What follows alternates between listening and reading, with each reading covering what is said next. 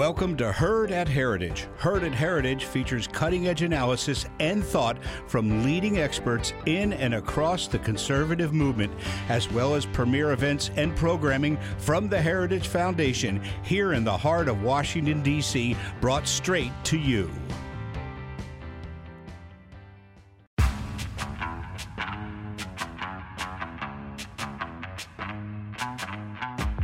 Hello and welcome back to the Power Hour, the Heritage Foundation Center for Energy, Climate, and Environment's podcast. I'm your host, Jack Spencer, and I'm joined today by my colleague and Power Hour producer, John Pop. Now, John, I heard a great nickname for you. I don't know if we've ever said this before. I didn't hear it, but that you are this show's best propagandist. Oh, I love that one.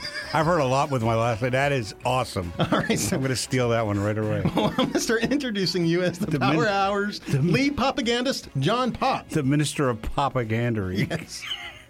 So, John, how are you today? I am great. Good. Ready to rock and roll. All right, very good. I am awesome today. I had lunch outside. It's a beautiful day. Beautiful out there. I had a great weekend. I think I mentioned on our last podcast that the upcoming weekend, which was then upcoming, now last, was the opening of hunting season. Oh, that's right. In West Virginia. And? So I was able to go up to West Virginia for the weekend and spend 2 entire days, day to night. I mean, I came down out of the tree for a couple hours in between, which I shouldn't admit because a real deer hunter was stepping the tree all day long. Oh, yeah. But I came out a couple hours. It was glorious. Were you up in a tree stand? Yes, sir. Wow. See, Yes, sir. You're a kind of high energy guy like me. I tried it before. I couldn't do it. Like real hunters will sit in a blind for hours. Like, no, don't noise, phone, nothing. I'll be like, how long has it been? Well, we've been here 5 minutes. So it's like, Well, I do take my phone up, but it's because you need something to look at. Right. Okay. Well, on silent mode, I guess. Yeah, most certainly. Yes. But I got up there a couple of hours before, an hour and a half before daylight. And then I came down for a couple of hours, 3 hours, I guess, and then went back up till dark. Well, not till dark, because I shot something. Oh, really? I killed myself a deer. Now, to me, I'm not looking for big racks. Right, right. It's just not my style. But I got a buck, which is perfect for my freezer. Yep. So, and I'm heading up again this weekend. So I'm Wow. looking forward to it. Congratulations. Look at you. Well done. You know, you should come to my house because we have big deer in our backyard all the time. You wouldn't have to go as far. I mean, just look across the backyard. There's something I like about going 5.5 hours to the land that I own. There you go. In West Virginia. But Nice. anyway, enough about that. Congratulations. Thank you. Thank you. I'll be waiting for my venison steaks, please.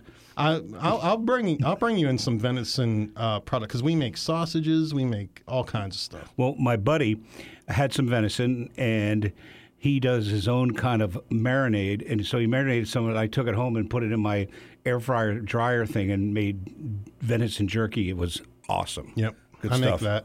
Good stuff. Absolutely. Anyway, I guess we have a podcast to do here, and it's not a hunting podcast.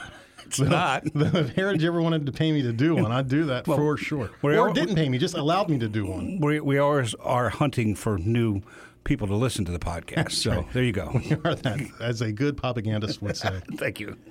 Now, let me ask you something, John. What is your favorite holiday? Oof. I would normally say Christmas, but my wife's birthday is on July 4th, so I better say 4th of July.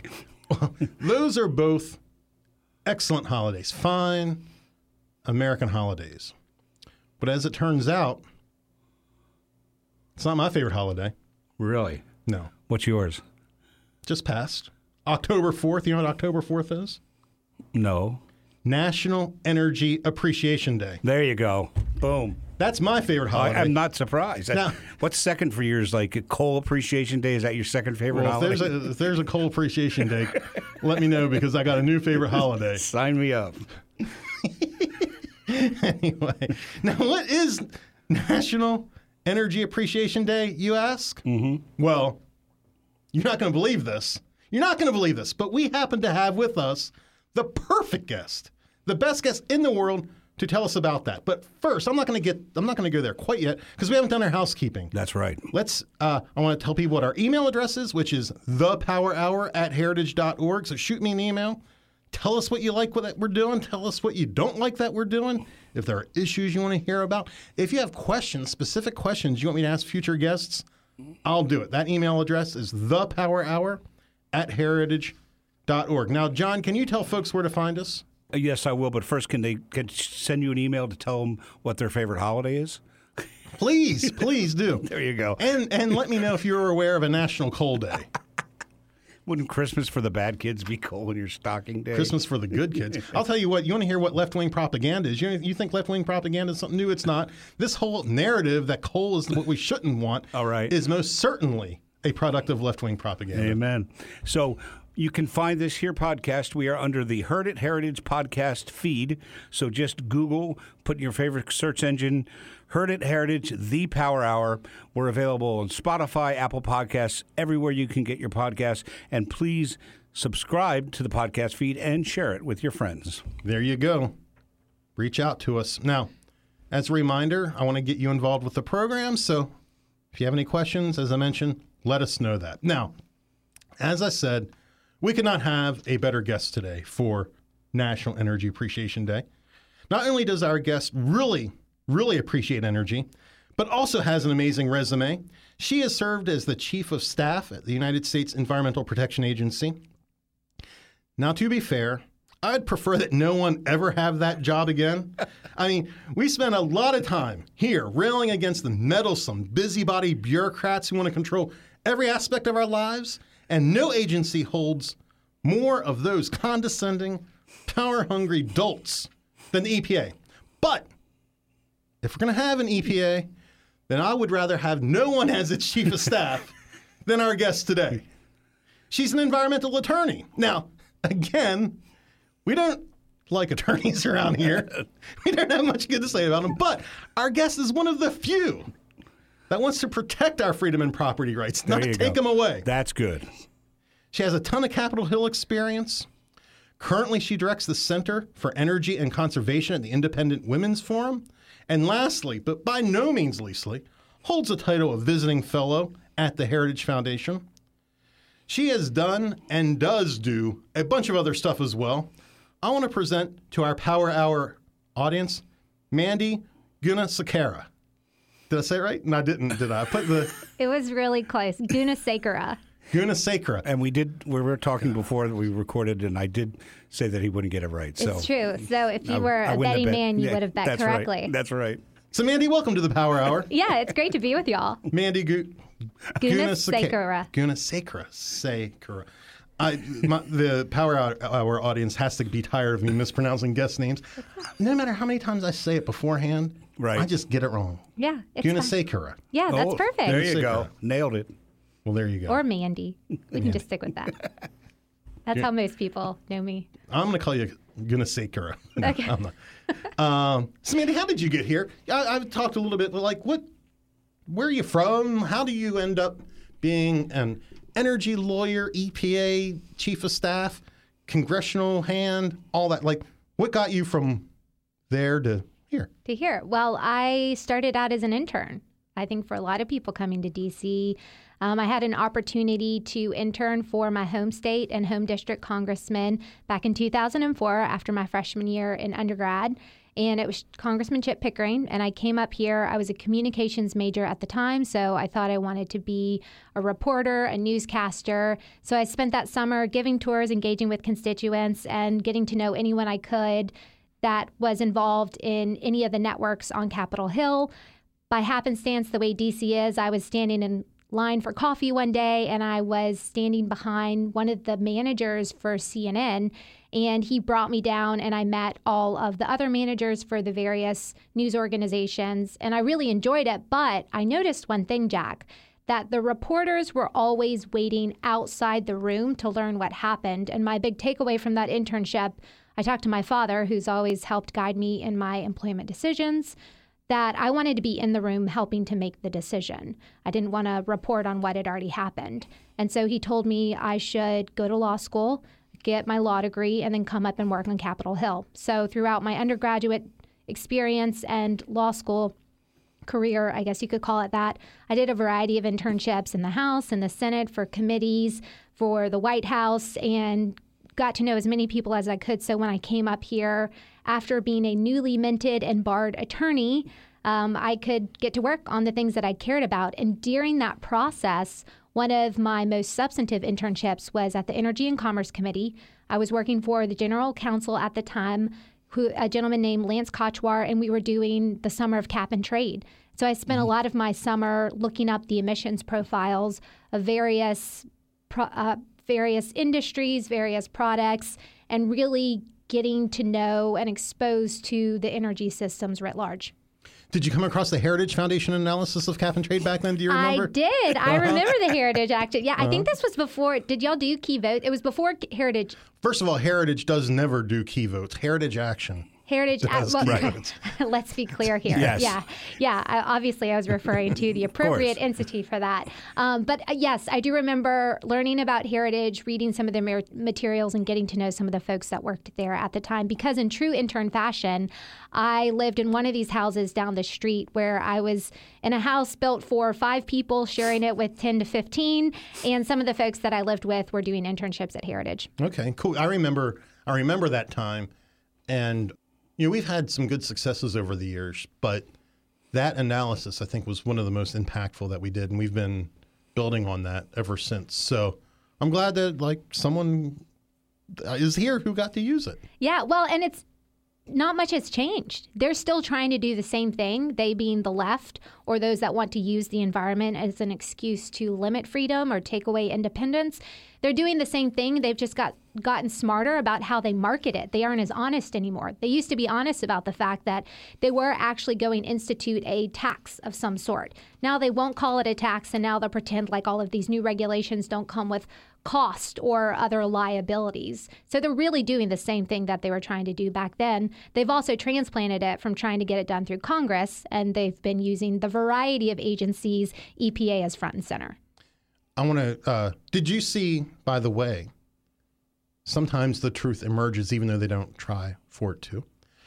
This poll from London or England, UK somewhere, might have been UK broadly, where something like 50% of the people there are for limiting plane travel to only 4 times in your lifetime in order to save CO2 for CO2 reasons. I mean, can you imagine that? 4 times, 4 trips. Your whole life. That's it. Yeah. That's absurd. It's absurd. It's like propagandist over there has been doing his work. I have been, yes. I mean, really, if there's been a better recent example of the impact of propaganda, I don't know what is. I mean, this whole climate change thing has been amazing to watch unfold over the years. Now, of course, Jack, that would not cover, I imagine, the private plane use by all those people on the left who are running around advocating that we limit it to 4 times. Well, they fly so we don't have to. Yeah, that's right. They do. They're running on morality. Yeah. And that's unlimited in the realm of leftism. Right. So I hear. Oh, man. Well, cool. Now, what do you do? Well, I'll get to that in a minute. First, I want to get off the table what we're here to talk about, which is National Energy Appreciation Week. What is it? What's your role in it?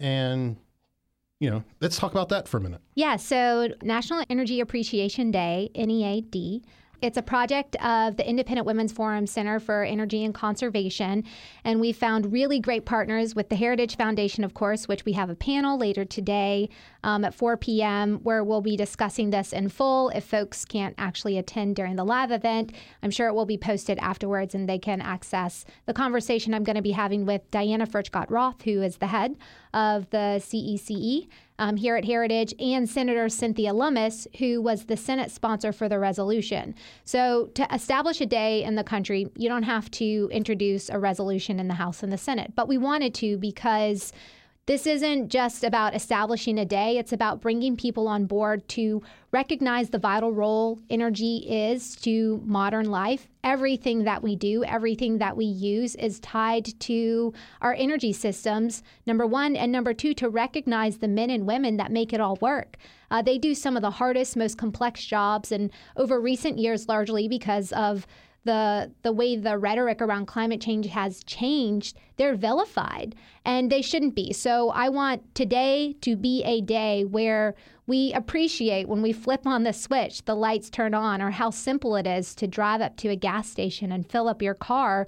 And then you have independence and mobility, and there's so many things that are enabled by that. I want us to think about that today, but I also want to think about the men and women who wake up every day and they do the hard work that makes our lives so simple and great. Yeah, I think that it's so easy to think about when you plug in your toaster or fill up your pump, like that is a just a thing that happens. Right. And it's not. It starts with, first of all, it starts with someone saying, I want to invest my hard-earned money as capital in order to develop these things. Yeah. And then you have to do the thing. You have to get the thing out of the ground. You have to process the thing. You have to turn the process thing then into a usable fuel. You then have to build the thing in which the fuel works. You then have to operate the thing.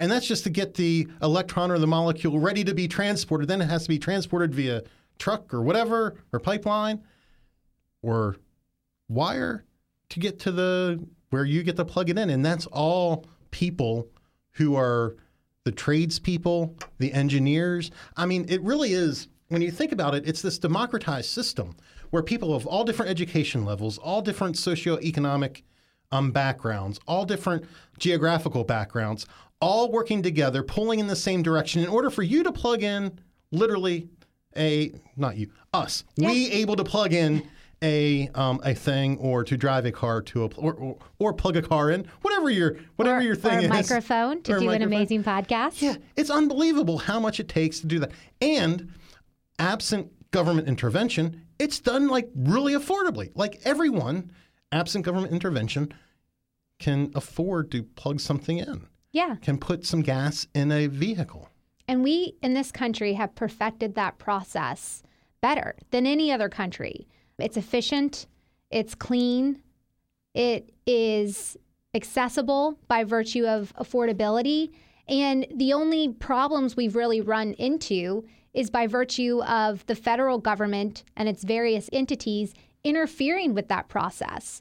Now, some standards make sense. Balanced environmental regulations, this is something we talked a lot about. Squish. No, I'm kidding. We talked a lot about in the Trump administration. It is important. We all want to walk outside and breathe clean air and drink clean water. And to the extent there's legacy pollution, which there is some legacy pollution around this country back when we didn't really understand the impact of industrial activities to surrounding ecosystems. Now we do, and we know how to fix it. So there's a balance there. But today, fast forward to today, a lot of that balance is what's missing, not only in the conversations around what energy is, what types of energy are important to keep our modern lives going, but also how to continually improve and reduce the relative environmental impact. That balance went out the window on day one of the Biden administration, and it's suddenly become a tool to push leftism that is premised on controlling our everyday life, limiting us to 4 flights a year, or limiting us to only driving our cars when we can charge them, or curtailing energy use. There's something called end-use discrimination, which is a growing problem that we know will continue to be abused as if energy becomes less abundant and more scarce, which truly is the goal of the left, because if they can control energy and your access to it, they can have a much bigger influence on the decisions you make every single day. One of the things that I think that the Biden, and not just Biden, but Biden most recently, and they all build on one another, is convincing people that Washington is the right place for this environmental policy to take place. And as you said, maybe there's a role for Washington at a high level in certain instances, but there's a lack of appreciation for how markets can help bring about good environmental outcomes, how those closest to the issue, so the state and local governments are better positioned than Washington, how states are perfectly capable of working with their neighbor states to come up with solutions that work best for them. And the Washington bureaucrats and Washington community ignores all that. They just say, we can control that. We should control all that. And in so doing, because people want there to be a clean environment, they are sympathetic to that because they don't understand how all these other pieces work together. They take advantage of that in order to take control over all these aspects of our lives. And then that leads to policy that ends up frustrating people for years, and they don't, and it's hard to make that connection sometimes. Yeah, that's absolutely right. And, you know, the left's approach to environmentalism and climate change, it's all about control. And it's all about using agencies like EPA that have important missions, like protecting public health and the environment. The mission of EPA in action is making industrial processes and technologies more efficient and perform better from an environmental perspective. It's not shutting them down or putting them out of commission. And that's a key difference. And that's just one example you see in the Biden administration, the Department of Interior. They're taking that same prohibitionist approach to environmentalism where they want to shut things down so that they get to control it for themselves and not let the markets and the engineers and the innovators and the individual tinkerers out in the world that are creating that next best technology. You know, even when technology literally hits the environmental groups in DC in the face, they don't even appreciate it for what it is. The example I'm referring to is in another hat that I wear is I helped found a Bitcoin mining advocacy group called the Satoshi Action Fund. And Bitcoin miners, which are essentially computer processors, you can run them anywhere so long as you have access to an energy source. And right now, this is a private sector created tool that can be used to reduce the release of methane emissions. It's going on in Wyoming. It's going on in North Dakota. This is the type of technology that if you really care about reducing emissions and not just extracting control, you would embrace wholeheartedly. But instead of embracing this technology for what it is, it's not the silver bullet, but it is an effective tool. You see the left denigrating Bitcoin and Bitcoin mining in particular, and then the cryptocurrency world. And that has a lot to do with it undermines the control that they've been trying to set up in the money space in the same way they're trying to set it up in the energy space. But again, it goes to show you that some of the best solutions, I would actually argue this, the best solutions to any environmental issue always come outside of Washington and very rarely come from within. Yeah, I totally agree with that. And God, you brought up cryptocurrency. I love cryptocurrency conversations. I'm not going to get too far into that. I could come back, you know. We did. It's not my job to talk cryptocurrency, unfortunately. But we did every once in a while, we will dabble in what I like to call energy adjacent issues. And I don't know if you recall, about a year ago, not quite a year ago, Biden came up with a policy to tax energy used for crypto mining. Yes. And we were able to use that as a on-ramp onto a discussion about crypto as a energy adjacent discussion. Yeah. But that's a great example of them seeing their power eroding a little bit and doing what they can to bring it back in. Because as you point out, why the crypto debate is so good and it's something that people don't realize is that control over money supply is one of the greatest levers of control over our lives that government has. Yeah. And they want to hold on to that monopoly so bad. And that the emergence of crypto is undermining it. And it will be interesting to watch how, as crypto evolves, how government works to stop it, and they're not going to be able to. They're not going to be able to. Right. And I know I won't take us down the path of central bank digital currencies. Well, but I was just going to. That's their effort to do it. Yeah. So that's the response. So if you want to coalesce control by the Fed or other central banks or central bank type entities, the response to Bitcoin and other cryptocurrencies is CBDCs, but this is stepping back. It's you control the money, you control the people, you control energy, you control what the people do every day. So It really goes back to that original theme. But bringing it back into the energy discussion, again, Bitcoin mining is something that has a really positive impact on the energy and the environmental story. Anyone on Capitol Hill that tries to criticize Bitcoin energy use or the emissions affiliated with it, that is just a red herring.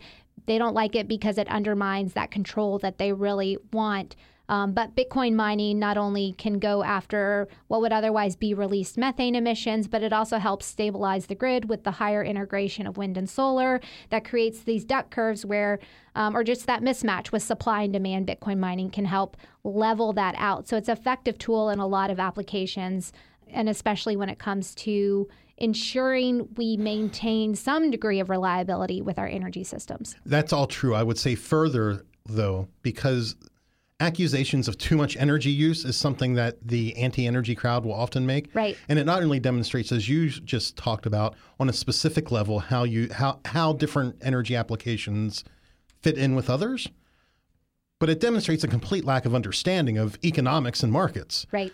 We should never, if someone needs more energy, they will buy more energy, and that will tell energy producers to produce more energy. Right. It's like whenever people didn't understand how lifting the ban on crude exports could lower oil prices.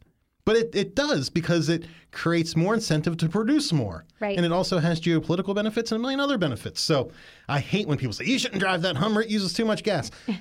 You're an idiot. Like, you're literally an idiot. You have no idea what you're talking about. Me driving this Hummer, not that I have a Hummer, though I should. I feel like you should. You look good in one. I can see it right now. Yeah. Going out to your land in West Virginia. Right. But it's annoying. The whole thing is annoying. Anyway, I want to know from you, and I want to come back to National Energy Appreciation Day. I want to ask you what people can do. But I don't want to get into that. I want to end with that so that they don't forget what we talked about. Okay, great. It's all relevant. But I want to ask you what it was like to work at EPA. It was the hardest job I ever had. I mean, I had 2 jobs at EPA, technically 3, but really 2 were the same. My first job was working as Principal Deputy Assistant Administrator in the Office of Air and Radiation. During which time you didn't fix our radiation regulations. I know. It wasn't a priority. I'll just be honest with you. But next go round, this is why we're working on Project 2025, and no stone will be left unturned, including the radiation issues. Right. Okay, but I'm going to lean on you for support on that. Get rid of them.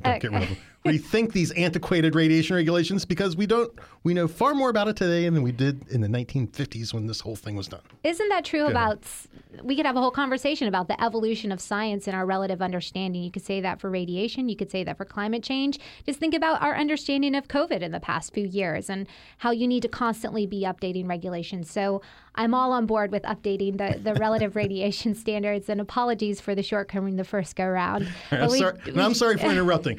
Tell us. Okay. Yeah. So first job, that job I really loved. It was more of a technical job. From day one, it was briefing the president and getting out of the Paris Climate Accord. That was one of our first big items. And the reason that was so important is because it really shifted the narrative from American environmentalism, worrying about and prioritizing global wants and needs, to focusing on what does America need and how can environmental improvement work alongside economic progress and growth that President Trump had talked so much about on the campaign trail. So step 1 was that. So I want to talk to you more about that experience.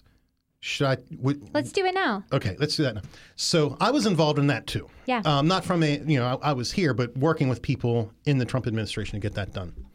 And we all thought it was going to get done. Yeah. And then at the 11th hour, we weren't sure that it was going to get done. I know. There was this whole cabal of globalists. It was the Goldman Sachs crew. And led by Gary Cohn, who was the head of the NEC from the start. And weren't there people in the State Department and Defense Department who were skeptical getting out of it? I'm curious, to the extent you're comfortable talking. Yeah. I've never talked to anyone on the inside post-mortem. What happened? What was your experience? How did we win that? How did you win that fight? It was a roller coaster. It really started, and I started mid-March. I think it was like March 16th or 17th. After Scott Pruitt was officially confirmed, I came in a week later, and we immediately started having briefings and meetings with various entities at the White House.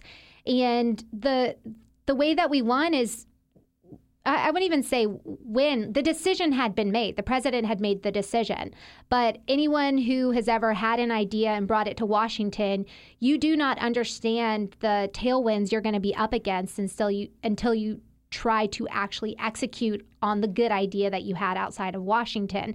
And the president obviously ran into that early on. And the Paris Accord discussion, it was really complicated, but this is what happened. And this is how President Trump was briefed on a lot of issues, certainly the ones I was involved in. He will set you up so that you're immensely outnumbered to see if your argument will actually hold up. So one of the very first, and what I think really tipped the scales in our favor, briefings that me and Scott and the chief of staff at the time, Ryan Jackson, we walked into the Oval Office and we were literally outnumbered we were the We Should Get Out group, and we were outnumbered by a group of 25 to 30 people that were the We Should Stay In. And it was, I called them the Goldman Sachs Coalition, but it was a number of folks that had come, some actually came from Goldman Sachs. Some are people who worked at nonprofits here that are more capital focused. And so they're a part of international finance and banking, and they'd been to the COPs and they bought into the whole, well, we could make this a business. We could turn this into a business, which is, yeah, it's a business, but it's a bad business aimed at undermining what makes America so great, as a side note. But we had business on the back of America's lowest income folks. Exactly. Yeah. I keep interrupting. And undermines what would otherwise be exponential growth. But we walked in, and Administrator Pruitt was a really, really good advocate. He was the former Attorney General of Oklahoma. And when you give him the right talking points and you shape the narrative, he can go in and sell it. I was right there with him, providing the longer term context, because I had been the Republican representing the Senate for the past few years leading up to the Paris Climate Accord. So anytime someone said something kind of abstract and esoteric about, oh, we can work with the environmental groups. Oh, I talked to so-and-so and they said that they wouldn't sue us. I could shoot that down very quickly, and from a position of not just credibility, but experience because of the work that I had had. So I think we made a really, really good team. But also, we walked in, we were totally outnumbered. And this is what President Trump does. He'll throw you into the lion's den, so to speak, and see who comes out on top. And what's most interesting about a lot of the briefings, but this one in particular I'm thinking about, President Trump was the quietest person in the room, and he just listened and he watched how people interacted. And at the end of the day, the strongest argument won. And throughout all of it, he kept coming back to us and asking, but what does this do to the American worker? And when you think about the Paris Climate Accord, if you wanted to sum it up, it was literally selling out the American economy and the workers who relied on it to interests like China and India. And it was an absolute bad deal. And we just kept reiterating that and explaining that in all the information we'd had. And I will say, Heritage had done a ton of work, and the National Association of Manufacturers had done a ton of work in bringing forward the type of data that was necessary to show the real harm that the Paris Climate Accord, it's not really going to impact your day-to-day. That's what the people who are proponents of it would say. But we had the tools to say, no, actually, Mr. President, it will impact the cement industry in this way. It will actually impact Pennsylvania, the local economy, in this way. It's going to destroy this number of jobs. And you think about those jobs. Those are jobs that are job multipliers. Other jobs depend on the success of those industries to build strong, resilient communities throughout the country. And so we were able to explain all that. And there were a number of briefings. I mean, I remember April, May, and the announcement was June, I think, if memory serves me correctly, early June, where he did the Rose Garden announcement. But it was a roller coaster of, we're getting in, we're staying out, we're going to renegotiate, back and forth. And I have my Paris memos. I actually have one of them framed that the president signed, the first one I sent to him, laying out why we needed to get out. And I have that framed, but there were a series of those memos being sent to him in response to questions he had, but also that group of people who just wanted to go along to get along when it came to Paris and didn't want to ruffle any feathers. And anyway, it was a really big deal when the president made that announcement in the Rose Garden, because it was the end of that. And not just for climate. That was across the administration, in so many of the other areas, border security, where he didn't care about ruffling feathers. He cared about what's doing the right thing, and he depended on staff like Administrator Pruitt and myself and others to help him get it across the finish line. Now, you mentioned Administrator Pruitt. You also worked for Andrew Wheeler, yeah. too, right? Yeah, I was his chief of staff. Right. All right, I want to come back to Andrew. Okay. But for Pruitt, what happened with the red team, blue team exercise? Because I'm sure that's a good story from the inside. Yeah, well, I should say the red team, blue team exercise was a thing that Administrator Pruitt was trying to set up to create a debate on climate change. Yeah. Where red team would be, I forget what was what, but there would be a pro and an anti, and it was going to create really allow the science to speak for itself with people who are true experts on both sides, and that somehow that became controversial.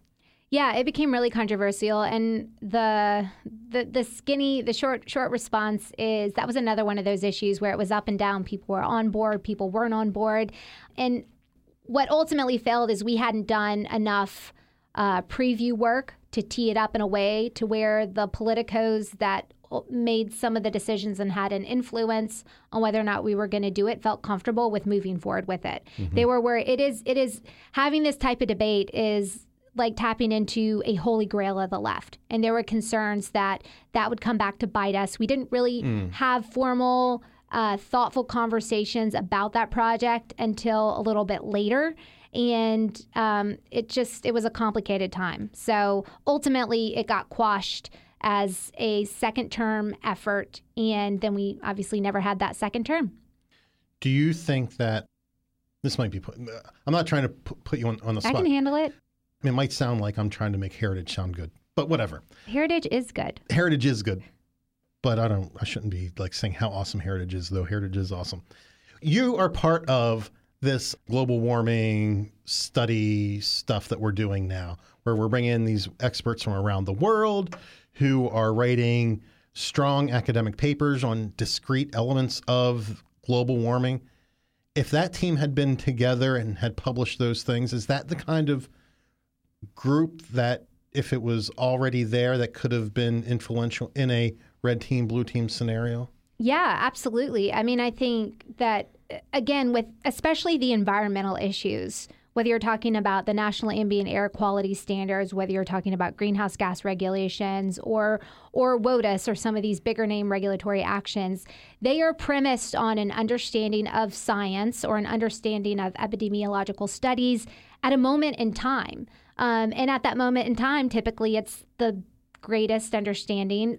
Some of them have been more politicized than others as a caveat, but it's a snapshot in time. And in all of those instances, it behooves us, if we truly care about keeping environmental progress alive and well and used as a way to improve efficiencies instead of shut down the old bad industries of the past. That's not the way that we should go about doing any of this.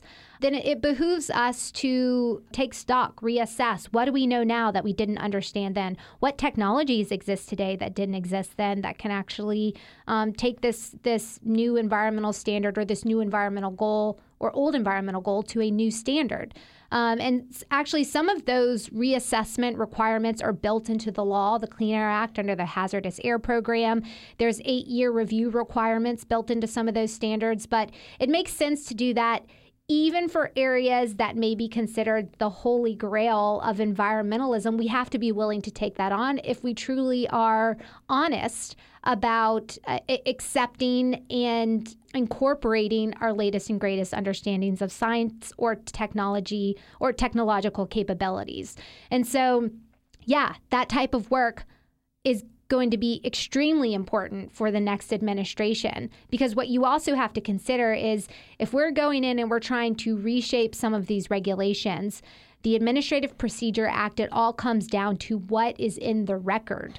And you want to start building the case for your record well before you ever actually have that opportunity. Otherwise, you're going to spend 2 years trying to do assessments, research, and analysis before you can even get to, well, this is what the new standard should ultimately be. Mm-hmm. So, I know folks are doing that across the board. I know that those ideas and concepts are a large part of Project 2025, another great project of the Heritage Foundation, but making sure we're ready on day one to hit the ground running.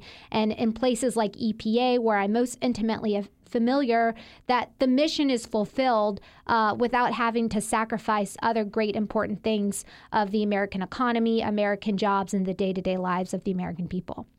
Now, I had asked you what it was like to work at EPA, and then I interrupted you. We got off Paris. on a tangent. Yeah, okay. So well, tell us some more EPA stories. Yeah. And I'm super interested to hear what it was like working for Andrew Wheeler, because whenever he became Andrew is someone that those of us on the right have he has held high-level positions on the Hill, and he was always someone that we knew would do the right thing. Yeah. And having him as the administrator, I mean, Scott Pruitt was good too, because he had done, he had taken on the global warming folks in Oklahoma. I forget what exactly the issue was, but I remember he had taken them on there.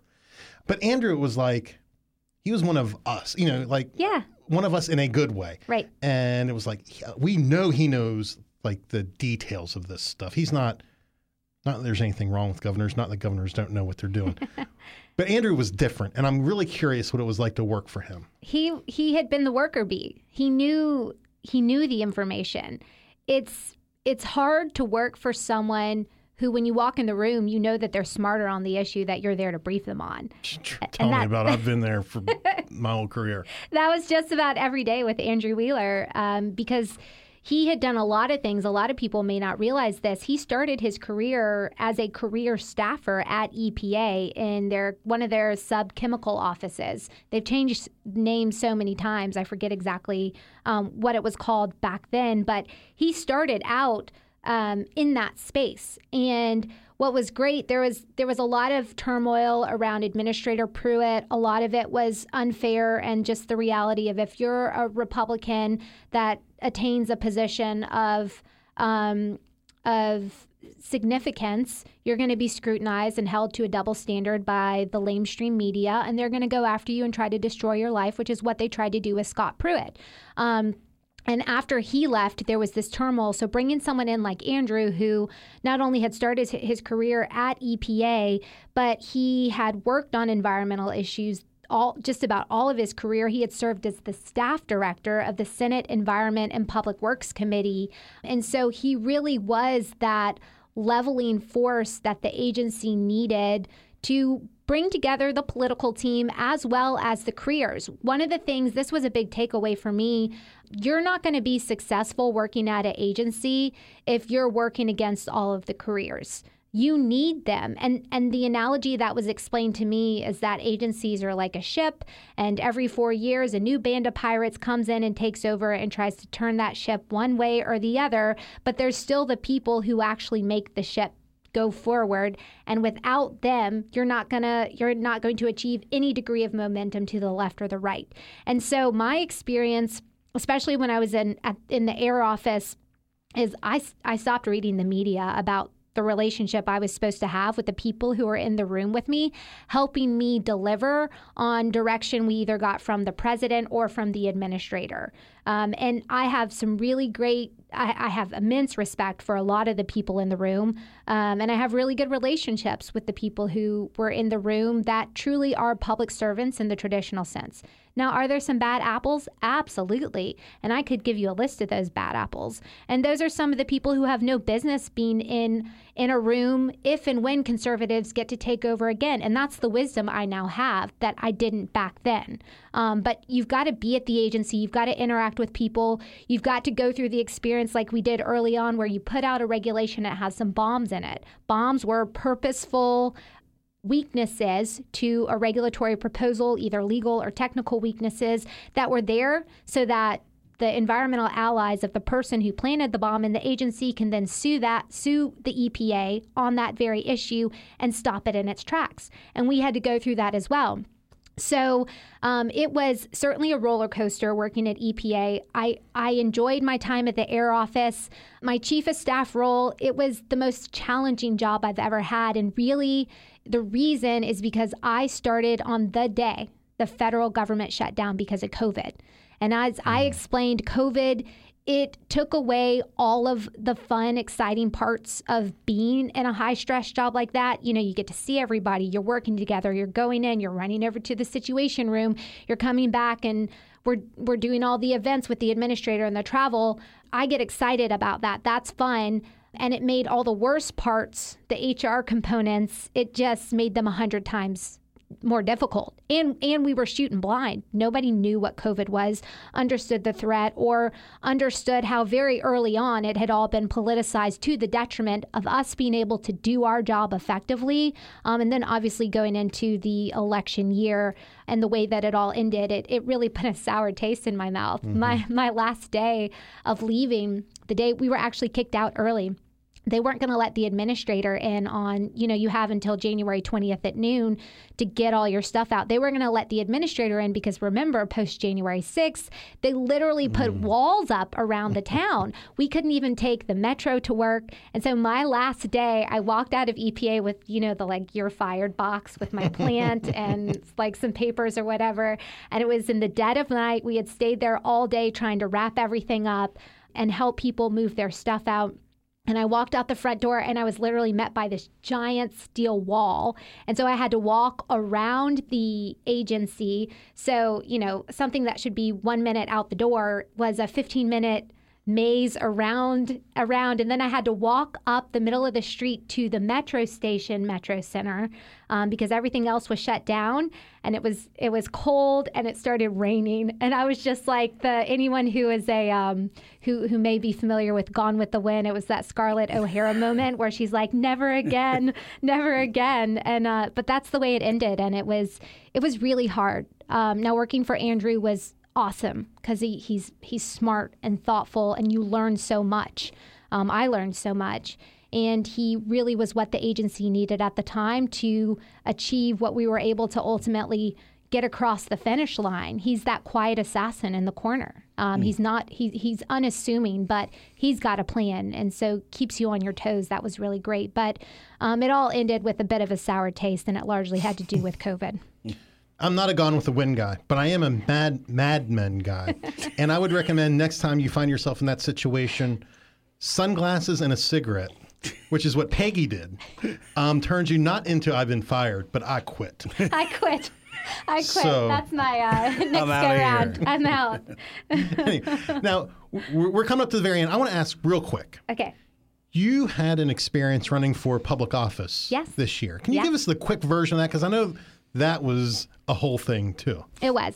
So I will run for office in the future. Again, not just in the past. Yeah. But my first foray into it didn't go quite as I'd planned. I was running for Public Service Commissioner for the Northern District in Mississippi. This is the top 33 counties of Mississippi, basically the top third of the state.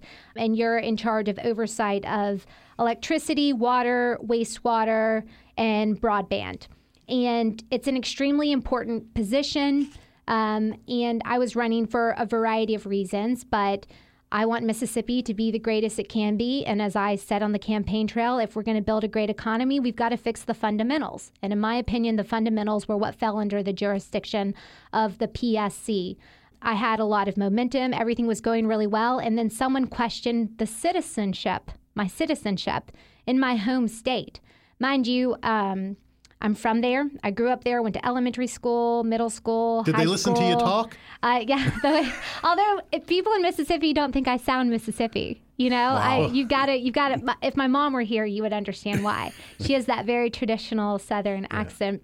You have a skosh. I have a little bit. And I'm proud of it, But despite the fact of, I basically have been in Mississippi. The only times in my life I lived outside of the state was my father was active duty Air Force, so in service of the country at the direction of the federal government. And then when I was an adult working for the federal government in Washington, D.C. in service to the House, the Senate, and the president was the time period that ultimately mattered. But anyway, technicalities got me kicked out. I kicked off the ballot. I took it all the way to the U.S. Supreme Court.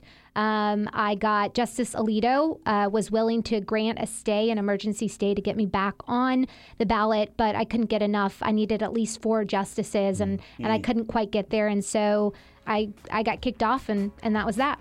Well, until next time. Until next time. Now, we're coming to an end. Before we close, though, do you have social media, or where can we send people to learn more, to follow sort of what you're into, what you're doing? Yeah, so for Independent Women's Forum, the Center for Energy and Conservation, I'd suggest going to IWF.org and you can find subdomain Center for Energy and Conservation. We have a newsletter that I put out once a month. It's called Clearing the Air, and it's a recap of what we've done, what we're working on, and what we think folks in this space would be interested in looking forward. Also, any of the social media, you can follow me at Mississippi MG on Twitter or Mandy Gunasekara on Truth. Very good. John, any final words? Yes, I do have a final word. Mandy, first of all, I really like you because, like Alexander Hamilton, you like to be in the room where it happens, including this afternoon.